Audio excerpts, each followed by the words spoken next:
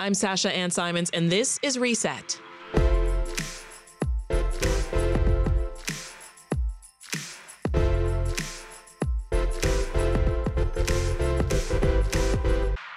It's Friday, and I can't tell, did the week drag by or fly by? Well, it feels like it was a little bit of both to me. But I know one thing, fast or slow, there was a whole lot of news. Stories like these. The estimated cost for caring for migrants this year, including providing shelter, health care, and transitioning them into their own housing, is estimated to be $321 million. By voting no, Chicago alders voting to reject the controversial ordinance that contains a provision providing arbitration to Chicago police officers behind closed doors when it comes to certain types of CPD disciplinary action. The company that runs ShotSpotter technology that alerts Chicago police when shots are fired responds to Mayor Brandon Johnson's decision to end that contract. And we couldn't do it all alone. This week, we were joined by Dan Petrella, Chicago Tribune political reporter, Patrick Smith, WBEZ's criminal justice and education editor, and Mariah Woelfel, city government and politics reporter for WBEZ. And Patrick started by filling us in on the latest with the gun detection technology ShotSpotter. During his campaign for mayor, Mayor Brandon Johnson pledged to end the city's deal with ShotSpotter. He said it was expensive and ineffective. But then since he's been mayor, he's been pretty tight-lipped about whether or not he was going to follow through on that on that promise and end the contract with the company that runs ShotSpotter. As you mentioned, the contract was set to expire today. Mm-hmm. Maybe you didn't mention this time. We've talked about it a lot this week. You've talked about it a lot this week. But the contract was set to expire today. Earlier this week, Johnson announced that he would be ending the agreement, but that he'd be extending it to September. The problem with that is the company that runs ShotSpotter, they said they didn't have any agreement in place to extend the ShotSpotter contract through September. I see. Remind us, Mariah, how ShotSpotter works and its accuracy, too. Right. So several studies have shown that, it isn't as effective as it should be in helping, find where gunshots happen in the city of Chicago. But it's a tool that police have relied on for years, one way or another. And like you said, many people against, many people for. I think some violence intervention groups came out and spoke about some concerns that they have of abruptly ending this contract. But you have a lot of gun prevention organizers and advocates who have long lobbied Chicago's mayor to end this contract. And so, as Patrick said, this was a major campaign promise that Johnson, announced this week in a statement, no press conference, just a statement saying definitively, we are going to extend it until September, get through summer months and the DNC in August, and then let the contract sunset from there. And I think it's important to note, there's sort of I think there's a different question of effectiveness or accuracy. Mm-hmm. As far as accuracy, the ShotSpotter's contract with the city, they have to be up to at least 90% accurate. Like if they report a gunshot, they have to be 90% accurate. Reporting shows, and they say they are meeting that bar and above it. But the question of effectiveness, whether or not this is actually helping solve shootings, is it improving public safety in Chicago? Exactly. That's what Mariah is referring to, the reporting. And by reporting, I mean reports by the Inspector General, reports by the State's Attorney's Office, the MacArthur Justice Center have found that this is an expensive tool that doesn't lead to gun arrests or shooting arrests or other crime prevention tools. Anyone surprised at all to learn that Johnson didn't give ShotSpotter a new city contract? I'm not surprised, but I am surprised that he came out and announced it before it seemed like the extension was fully baked. Yeah. I mean, it seems like another self-inflicted public relations disaster maybe is too strong a word, but crisis that City Hall has created by not having its ducks in a row before it came out and made an announcement. It's just kind of baffling that yesterday's post-council press conference, the mayor could not even answer whether, as of then, the contract was going to end at the end of the day today. Mm-hmm. It was a yes or no question, and he could not give a yes or no answer to the question. Folks reporting this were talking about how he kind of timidly did this. Yeah, exactly. Like Mariah mentioned, not a press. This is him fulfilling a campaign promise, but he didn't have a press conference to answer questions about it and just sort of say, hey, look, I said I was going to cancel it, and I did. As Dan points out, he announced this extension, but they didn't actually have it in place. Our colleague Chip Mitchell, who was on the show earlier this week talking about ShotSpotter, he has a question out to the mayor's office right now, like, hey, you guys got an agreement? They still have not answered.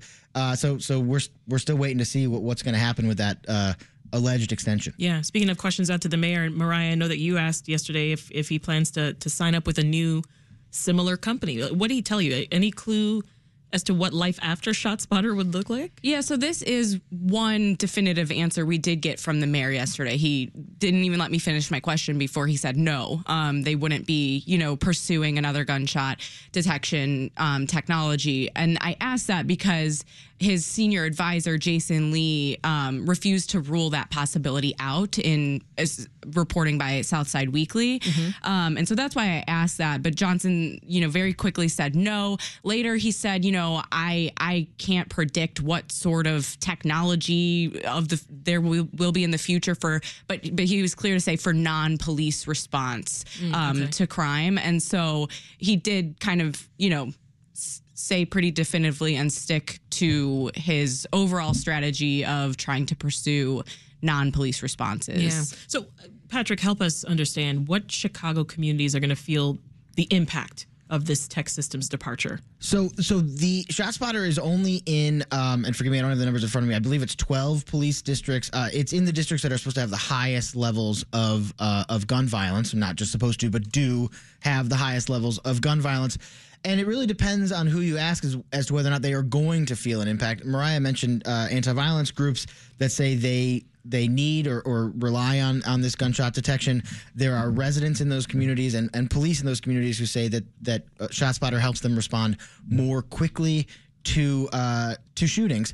But there are other people in those same communities who say this really doesn't do much for police response. I mean, I think the murder of Ariana Preston, the off-duty police officer who was killed earlier this year, there was a ShotSpotter alert when she was killed, but police were not dispatched when it went out because that was the only thing. There was no 911 call, anything else. So the question of this is exactly what we're getting at is of accurate, but is it effective? Yeah.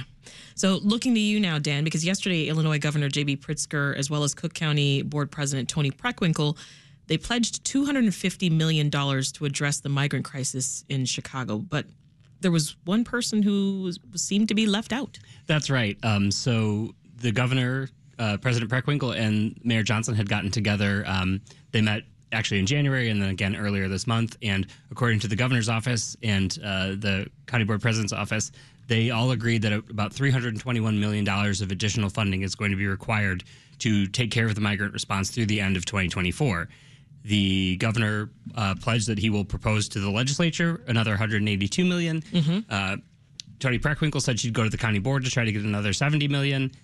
And then there's this remaining $70 million that the city may or may not have committed to putting forth to help with the situation. And again, the mayor did not have very good answers when repeatedly asked by reporters about this yesterday at his press conference after the city council meeting, why he wasn't part of this agreement that was announced, why he wasn't pledging this money. And it's yet another instance where we're seeing a disconnect between the governor and the mayor on how to address the migrant crisis. It's a situation that's going on for several months now. It really reared its head in late November, early December, when they were going to be building this tent encampment for migrants in the Brighton Park neighborhood.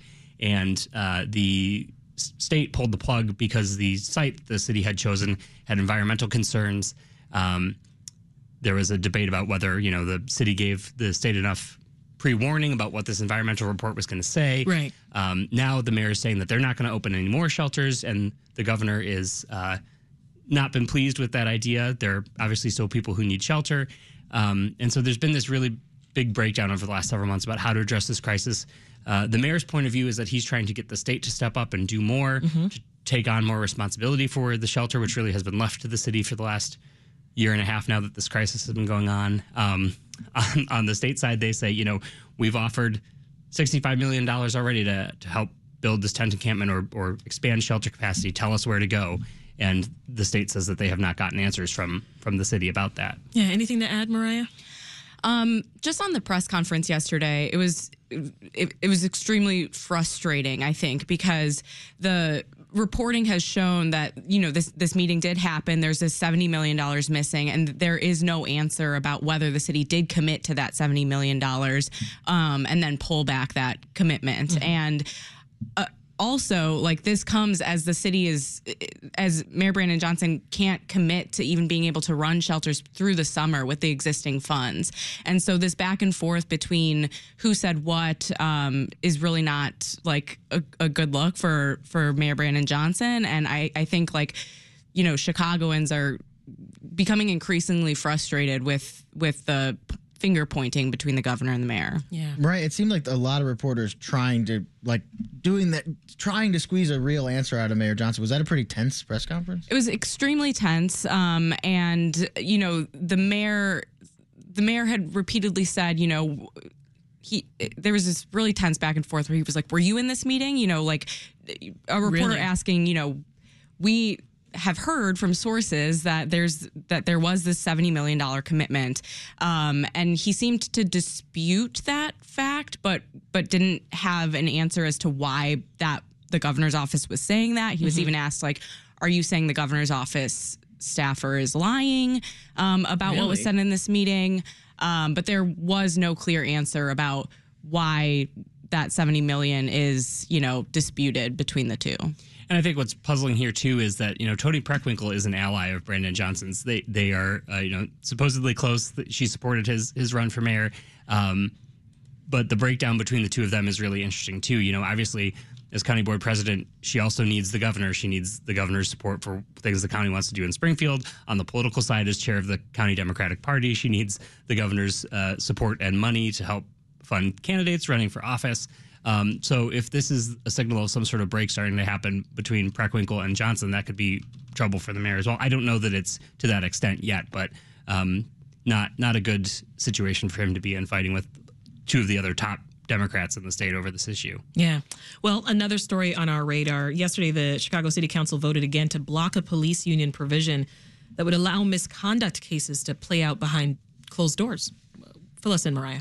Yeah, so they voted 32-18 to reject an arbitrator's ruling that police officers have a right to have their serious misconduct cases adjudicated behind closed doors with a private arbitrator selected by the police union. And that would be a big difference from how those cases are adjudicated now. An officer, when they're facing firing or discipline or suspension of more than a year, go before the Public Police Board. It's a mayoral appointed board. And that's how it's been for decades in Chicago. And so City Council is essentially voting to say we want to keep it that way in the interest of transparency. But the largest police union in the city is vowing a court battle. That seems inevitable at this point. And I think the next court hearing is later this month on February 26th. And so we'll continue to talk about this on the show as it plays out in the courts. I mean, Mariah just walked us through sort of how they would currently get handled, these cases. But just using a specific example, Patrick, let's say a police officer is accused of serious misconduct, right? Like the improper use of deadly force against a civilian. Walk us through the difference in how that would have been played out. Right. So in that instance that you're talking about right now, as Mariah mentioned, COPA would recommend that officer be fired. The superintendent would bring those charges to the police board. The police board would have a private hearing about that, and then they would announce their findings publicly before the police board, give their before the public, I should say, at a police board meeting, give their reasoning for deciding whether to terminate that officer or do some other punishment or not take any action at all. Under this new, if the arbitrator's ruling were to stand, if the union wins out essentially in this fight with Mayor Johnson and the majority of City Council, what would happen instead is it would go to private arbitration. The results of that arbitration would not be made public by matter of course. There are ways that can become public, but not necessarily be made public. The deliberations wouldn't be public. And I should say, I mentioned a private hearing. There's when an officer goes before the police board now, there's actually like a public trial that reporters can go to, the general public can go to. Okay. And one other thing I want to point out, our colleague, I've brought him up already, our colleague Chip Mitchell has reported on, in arbitration, you know, if you look at sort of the less serious discipline that right now is already eligible for arbitration, punishment is much more often reduced, or the officer's not punished at all when it goes to private arbitration versus the police board. So for people out there who feel that there is not enough accountability now for police officers, the record would indicate that this change would make the process less transparent and there would be less harsh punishment for officers who are accused of wrongdoing. Yeah, this was a loss for the police union, with union president John Catanzara saying about alders that, quote, they've all but thrown the gauntlet down, end quote. What's next here, Mariah? John Catanzara has vowed a court fight, and that is a main point of concern for aldermen who voted to accept the arbitrator's ruling, that have criticized the majority of the city council, saying this is symbolic. We are not in line with state law, state labor law, with this vote, and all this is doing is pushing this to court, where we're going to have a lengthy and costly court battle, and so that's how we'll see it play out. I also think it's important to point out, at one city council committee hearing, attorneys for the city acknowledged it would be an uphill battle for the city to win in court. Mm-hmm. However, at a committee hearing after that, they kind of walked that back and said, no, we have some arguments that we think would play out. There are attorneys and advocates who think there's an argument to be made on the city's behalf in court. They don't think it's as much of a slam dunk as it might seem. And then I will also say there are advocates and experts who are pushing for, hey, if this change is going to happen, there should be changes in state law to require that arbitration process is more transparent. Let's turn to Governor Pritzker and Democrats approving millions of dollars for local projects with their party's stamp of approval. Dan, what does it mean in politics to pass out the pork? This is what they like to refer to in Springfield as member initiative. So it's basically like a pool of money that's set aside from the state capital budget to pay for projects that are hand-selected by members of the legislature. And there's really little transparency of how this process works.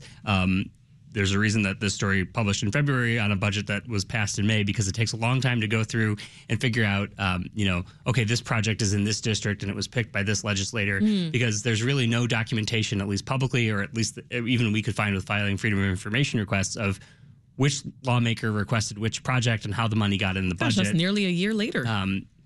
And some of that was having to set aside the reporting for other projects and things. But it takes a lot of legwork to figure out who is requesting this money, where is it going, what's it being used for.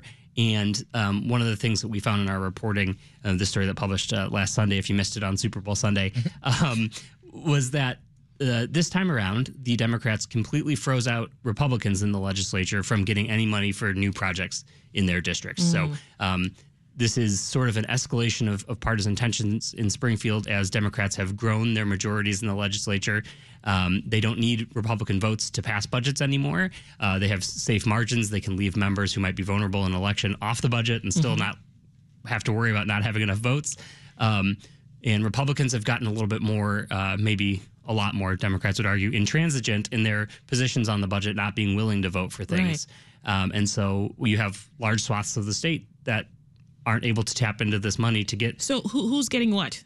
Oh, there's it's hundreds of projects, because basically most Democratic members in the Illinois House got $1 million to allot for projects in their districts. Democratic senators got $2 million. So it's going to all sorts of different things, like pickleball courts in the north suburbs, or an enclosure for camels at the zoo down in Decatur, the Riverwalk in Naperville, Rock and Roll Museum in Joliet. And these are all projects that really don't have to go through any sort of application process before the money is appropriated to them.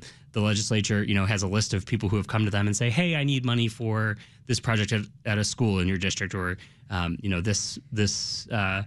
are state legislators who say, give this pot of money to the alderman in my ward to fix up alleys. And there's really just very little transparency to how the whole process plays out. Yeah, so a $150 million power play right before the governor's set to give his budget address on Wednesday. I mean, talk more about how this is going over with Republicans in Springfield. Republicans are not pleased. They feel like they should have a seat at the table, as there is with everything in Springfield. There's a debate about who is not participating in the budget negotiation process, whose doors are open and who's slamming doors in each other's faces. Wow. But really, Republicans are also complaining that there was this big capital construction program that was approved 5 years ago in a bipartisan fashion, and many of the projects in their districts are still waiting for money to be released so they can get going on those projects 5 years later. At the same time, Democrats are getting new money to give out to projects in their districts. Now, Mariah, we talked about this last hour, but we got to remind folks, early voting is going on right now at key sites in Chicago and most surrounding counties. Early voting will expand to many more sites on March 4th. This is ahead of the March 19th primary, of course. So I want to turn to you. That Bring Chicago Home referendum. There are still efforts to get that blocked from appearing on the ballot, right? Yeah, and this is one of, the biggest questions on the ballot for Chicago voters this primary. And it's a question of whether voters want to authorize the city council to raise the city's real estate transfer tax. It's a one-time tax when properties are sold. And so for property valued over $1 million, the tax would increase. And for property valued under that amount, it would decrease. And so real estate and business groups fear that this will hurt the commercial buildings in the city of Chicago, which this tax will largely fall on, and large residential buildings that are valued over $1 million. They fear it will exacerbate vacancies in downtown Chicago. And so they have filed a lawsuit to get this removed from the ballot. They're seeking just an injunction from a judge to stop the Chicago Board of Elections from asking voters to vote on this. And they are arguing that the ballot question itself is too vague. It also couples too many questions into one referendum. I see that. I mean, how would that work anyway? People are already getting their mail-in ballots.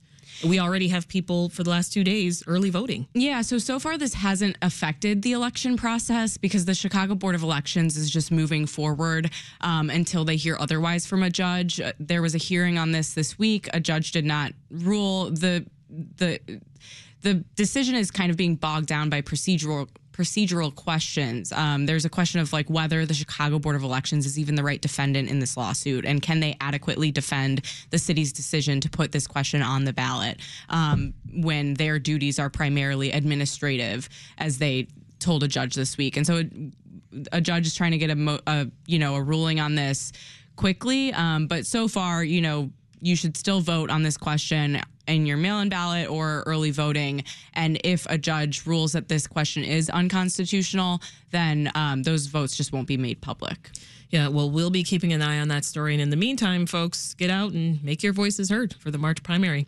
Patrick, here's another story that caught our eye. This one's from Block Club Chicago about what emergencies get responded to by police. And this one really struck me. They found officers are more likely to spend time on traffic stops instead of 911 calls. This is according to an analysis of dispatch data. You saw this story? I did. Excellent reporting by Pascal Sabino from Block Club Chicago. And I think it's not even what emergencies they respond to. It's whether or not they're responding to emergencies instead of doing things like making traffic stops. In the story, they talked to a number of people. One that really stood out of people who called 911 in an emergency and waited hours or just never got a police response at all. There was one mother who told Block Club that she called police repeatedly, called her station about someone shooting out the windows of her home. She was hiding in the closet with her kids, and police just never arrived. According to Block Club's reporting, the officers who were dispatched stopped to help with a stolen car investigation instead of going to the call.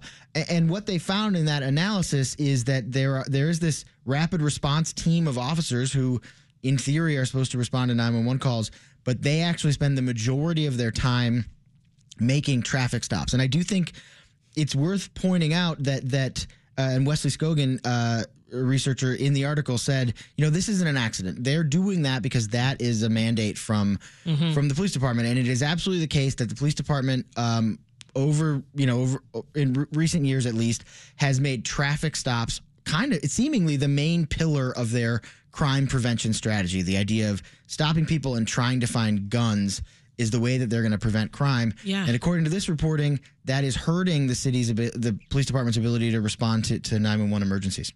You've been on this criminal justice beat for a long time, Patrick. I mean, any surprises here? Well, I wasn't surprised. I've heard similar complaints to what was reported about how here. CPD has responded to 911 calls about people in the past. Waiting forever. That same woman reported witnessing a murder and it being she had a description of the car. She had a description of the shooter. She said it was 6 hours before CPD came to ask her for that description. I have heard exactly things like that. It's what makes you, when police talk about their low clearance rates on murders and shootings, and they blame a lack of cooperation from the community, that certainly happens. But I've also heard from people who are like, I want to communicate, I want to cooperate, I want to help catch these people, and the police haven't come to ask me what's going on. So, I'll say I wasn't shocked by it, but that does not diminish the value of the reporting here. I mean, it's a striking analysis. Yeah, it goes into some detail that I would have never heard of. I want to turn to another story now, Dan. Mike Madigan's right-hand man learned that he's going to be spending 2.5 years behind bars. Remind us, who's Tim Mapes? Yes, Tim Mapes was the longtime chief of staff to former Illinois House Speaker Michael Madigan. He was also executive director of the Illinois Democratic Party and clerk of the Illinois House, 3 positions that gave him an enormous amount of power as sort of a gatekeeper and, as you said, right-hand man to Madigan. He was granted immunity to testify before a grand jury in the probe into Madigan and Mike McLean, another close ally who is a former legislator and lobbyist for Commonwealth Edison. And a jury found that Mapes lied repeatedly in front of the grand jury, saying he didn't recall the context of or content of conversations with McLean about assignments that Madigan had given McLean. And it was really striking in the sentencing. The judge referred to this concept from the mafia called omerta, which is basically, in the judge's words, the idea that you don't rat on your friends.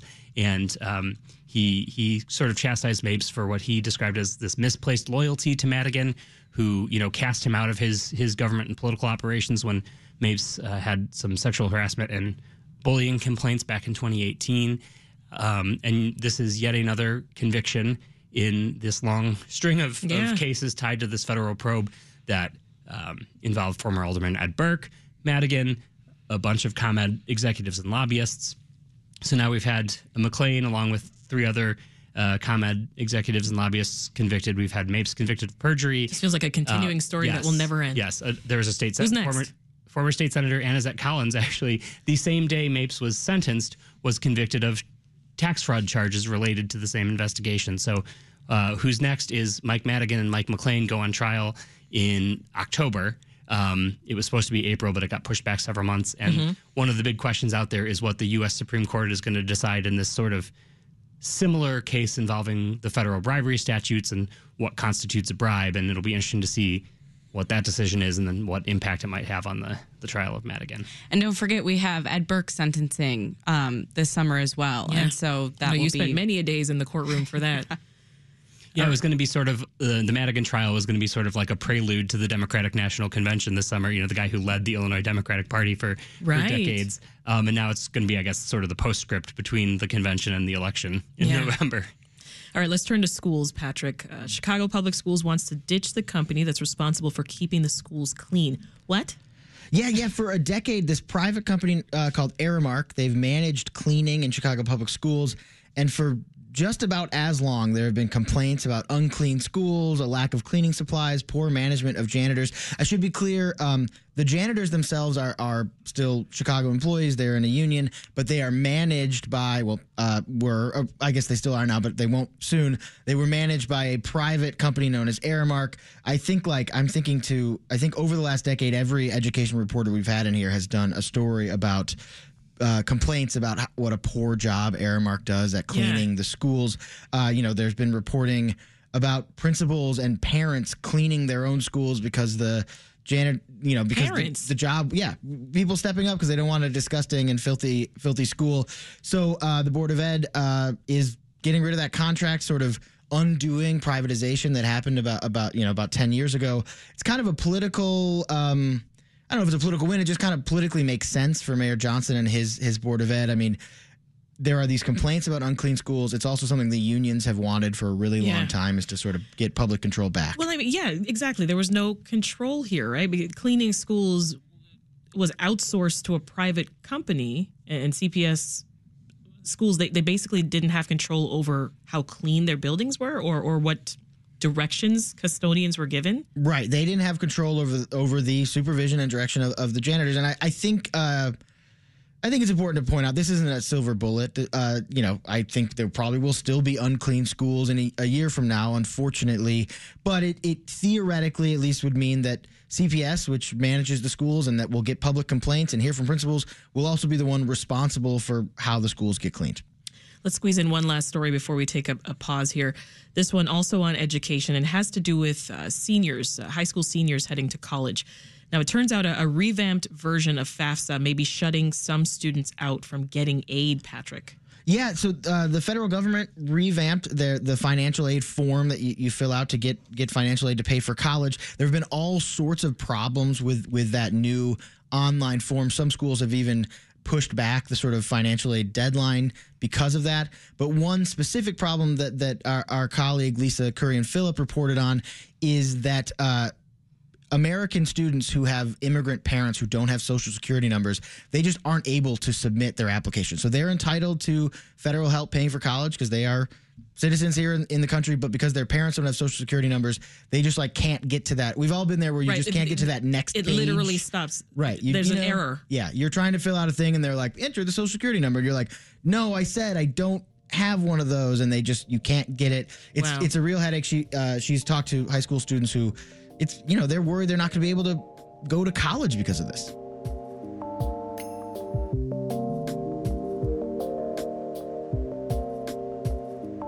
Up next, Yelp came out with a list of the 100 best pizzas in the country. The entire country. And number one on that list was Chicago's own Pequod's. Any Pequod's fans in the room? I'm going to come out and say I don't like Pequod's. Wow.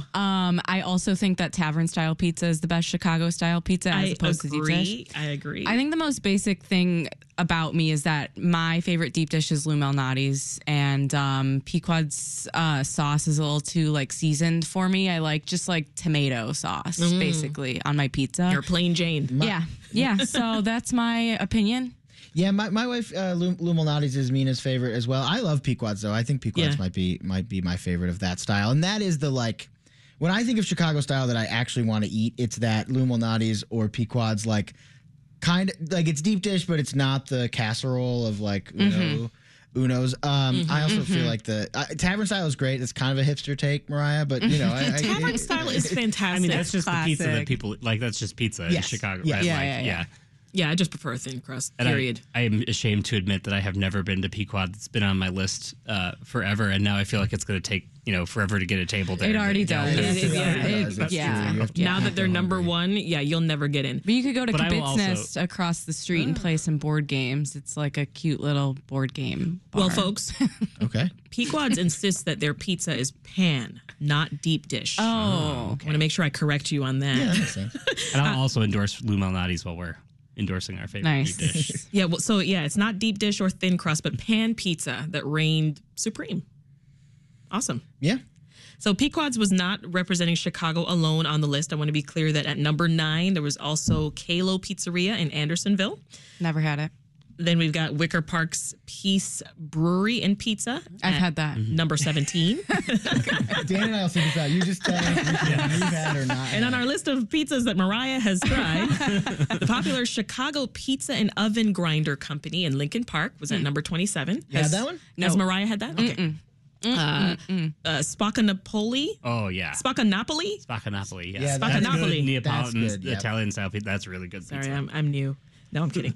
They were at number 44. That's a spot in Ravenswood. And toward the bottom of this best of list at number 98, Coal Fire Pizza in Westtown. I haven't been to that one. No, and I live near Westtown. But any of your favorites on the list? Other favorites? Apparently not. I really like Pequod's. Bartoli's Pizza in Westtown too. Actually, I think it's really good. Tavern style hipster pizza. I mean, Patrick puts it. Tavern styles. Yeah, it's great. Hipster pizza. I'll never forget that. Okay, here's another story that caught our team's attention. Oh gosh, our senior producer Meha says Costco Pizza remains undefeated. I like that. I had to squeeze that in there. I like Home Run Inn frozen pizza, which is what we eat in my house every week. Home Run Inn. I think that's a Chicago company, and it's good. It's like a buttery crust, yummy cheese, and and sauce. I will. I'm going to say I do prefer Detroit style pizza. I was just going to say that. No love for like Jets. No, I don't know where. I hate Jets. What? Are you kidding me right now? Wow. Jets is so good. You are lucky Dan is between us. I don't mean to do a fake threat of violence. That was a joke. Not in our brand new studios here at WBEZ. No fighting. I'll eat any pizza. That'll just end by saying I will eat any kind of pizza you put in front of me. Except Little Caesars. I was going to say, Dan, you're a little quiet here. I'll even eat Little Caesars. No, it's only $5. Yeah. What's wrong with Little Caesars? It's not exactly pizza, but it's good. Anyway, shout out to Jets. I'm sorry. Yeah. You're wrong if you don't like Jets. All right, here's another story that caught our team's attention. Over at the Field Museum, there's a new exhibition called Bloodsuckers, Legends and Leeches. Now, in the spirit of this exhibition, the Field's partnering with local restaurants, and they're featuring a key ingredient in their dishes, blood. So are you icked out by this or intrigued? I want to be clear. It's not human blood, right? I have no idea. If it's human blood, I'm icked out and not at all intrigued. I want to be clear. I don't think so. Because, like, what blood are the leeches? They're not getting the blood from the leeches. Oh. This hasn't been like filtered through a leech. Is it like blood? I've had like blood sausage. Yeah, and blood sausage is great. Not bad. Oh. Yeah, I love blood sausage. Like in an English breakfast. Yeah. Blood pudding, yeah. No, so I'm icked out by this part of the conversation. I'm icked out by you guys. Okay. When you're at a bed and breakfast in England and they put, blood pudding on you eat it. It's fine. It's good. No. Yeah. Well, I'm hearing now. So this is like, no, you don't. Absolutely not. So I'm hearing it's getting clarification. It's like blood sausage and animal blood. Oh. Okay. Wait, so that's better? Well, better than human blood? I'm seeing all your heads nod. I'm like, wait, it's still blood. It's gross. Yeah, blood sausage. I mean, I don't think I'd make it a common part of my diet, but yeah, I've had blood sausage before. It's cool. I like my steak like medium well, like no blood. I got a medium steak the other day and was dry and gross. Because it was over or under? It was under. Oh, you don't want medium. Okay. Yeah. No. No, I'm with you. I'm with you on that. No. Yeah. The partnership is called Blood Appetit, and it's running from next Monday, February 19th through March 8th for those of you listening who are interested in running right over. And if you're adventurous enough to try a little blood with your food. Yum. Yeah. All right. I got to talk about the weather, folks, because we have had an unseasonably warm winter. It's been great. I've been pulling out the tiny jackets, but not anymore, right? Today comes and we've got these temperatures in the 20s. We got teens tonight. And we're even expecting some snow in parts of the south suburbs. So, I mean, did any of you, like me, fall victim to Fool Spring? Yeah, and the thing that's going to happen now is I'm just going to be cold the rest of the winter because I've already decided that, like, I'm not putting back on my heavy winter coat. Mm-hmm. Because in my mind, it's just like now it's just we're done. Cute coat. Like, we're already coat here. Season. Yeah, and so now I'm just going to be freezing. For the rest of the season. My kindergartner definitely fell for it, especially because it like started around the time of Groundhog Day. Mm-hmm. Yeah. And like the groundhog, I always get confused. Whatever. Spring was supposed to be sooner, right? And so he's like, winter's over now. And I'm like, no, it's still winter. Like we're going to get snow in March or maybe even April. And I'm just bummed because like every winter, the past few winters, it's been like when there's snow on the ground, it's like 0 degrees or lower outside. And like you can't get kids outside playing in the snow or go sledding or any of that fun stuff. Mm-hmm. It's just a bummer. Yeah, my kids also fell for it. I mean, I was seeing the short jackets. I was seeing crop tops. I was like, no, heading to high school. I was like, no. Yeah, I'm not that Slides. Crazy. I saw slides and socks the other day. I said, no, it's still February. Like, what are you doing? Are we in Chicago's third winter phase? Is that what's happening right now? Yeah, I mean, you have to know this is coming. I don't know if I fell for the fake spring, but I enjoyed it when it was here. I mean, the difference in my mood when there's a sun, when I can see the sun is just, that's the thing. I'll take cold if there's some blue skies, if I can feel the sun on my face. It's just changes my whole life. Yeah, but then you see like stuff about how it's the warmest February in warmest winter or whatever in 150 years, and you start to worry about like the long-term implications of what this. And I know weather and climate are not the same thing, but still. No, that's legit. You're fine. It's depressing. I really think about it. Yeah, and I wouldn't want to. I love season changes, and I love like earning spring, and I love hating March because spring's not here yet, and so I wouldn't want to live in a city without seasons. Yeah, I love season changes to an extent. Winter is just not my bag. Like, I just love you guys. That's why I'm here. I love you listeners too. That's why. Aren't winters worse in Canada? You're from Canada though, right? I am from Canada. I love when people generalize, like, I'm from Canada, this massive country. I'm from Toronto specifically, and I think the winters here in Chicago are worse. They're a bit more harsh. The temperatures will be similar, but the amount of snow, like in typical winters here, just the amount of snow that you get, especially because of your position on the lake, which is different from Toronto on Lake Ontario, you just get a lot more snow. So it's like the double, triple whammy, right? Where you're just getting like harsh temperatures and all that snow. Whereas in Toronto, like it'll get cold, but then you just layer up and you're fine. I don't like to, like I'd never dug my car out of snow until I moved here.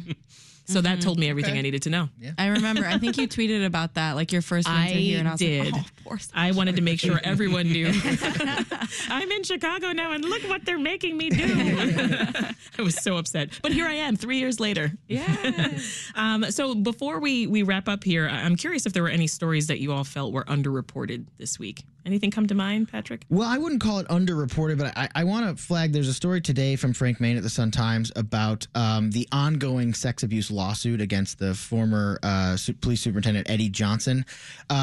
New allegations in there, and just the fact that this lawsuit's still ongoing. There's been depositions in there, and I just think it's, obviously this is still being decided by the courts. I'm not saying I know who's telling the truth or what's going on exactly or what the truth is in that case. But I think it's worth, he's been out more. I'm not saying he needs to be persona non grata, but I think it's worth us all remembering that Superintendent Johnson, he was fired in this scandal, but that scandal involved a relationship with a subordinate who was transferred after the scandal came out, essentially punished because of this relationship with the top cop in Chicago. And again, I'm not saying that Eddie Johnson should necessarily be persona non grata, but I think people are kind of forgetting that there was more to the scandal around Superintendent Johnson losing his job than just the heavy drinking and driving, that there was what I talked to one attorney thought was absolutely sex-based harassment. I mean, anytime you have someone this powerful and someone who's their direct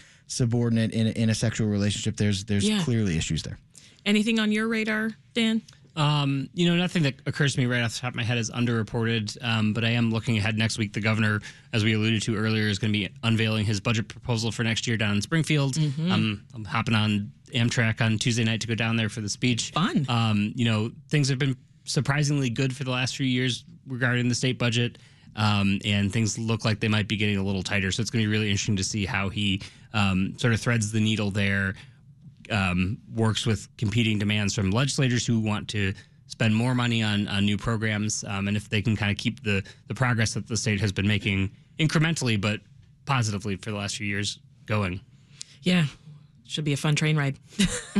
Mariah, what about you? Anything that catches your eye out there that we haven't talked about today, or anything interesting that's on your plate for next week? Yeah, some reporting I appreciated this week was from our colleague at the Sun-Times, Nader Issa, who's been following the story of two Chicago area Palestinian brothers who are stuck in Gaza and who've been taken by Israeli officials without detailed explanation. And the Israeli government confirmed that these two brothers were taken last week despite being cleared by the State Department months ago to leave Gaza. And their cousin has been advocating for their release.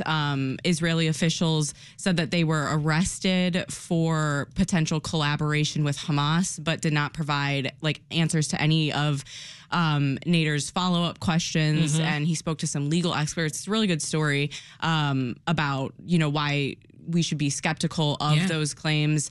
And it's at suntimes.com. It's on the Sun-Times website. And this is, I should mention, these are two American citizens. There are believed to be 6 American citizens among the 250 people taken hostage by Hamas on October 7th that, U.S. officials have failed to bring home. Well, that's WBEZ's Mariah Woelfel. We also had WBEZ's Patrick Smith and the Chicago Tribune's Dan Petrella. Our thanks to you three. Have a great weekend. Thank you.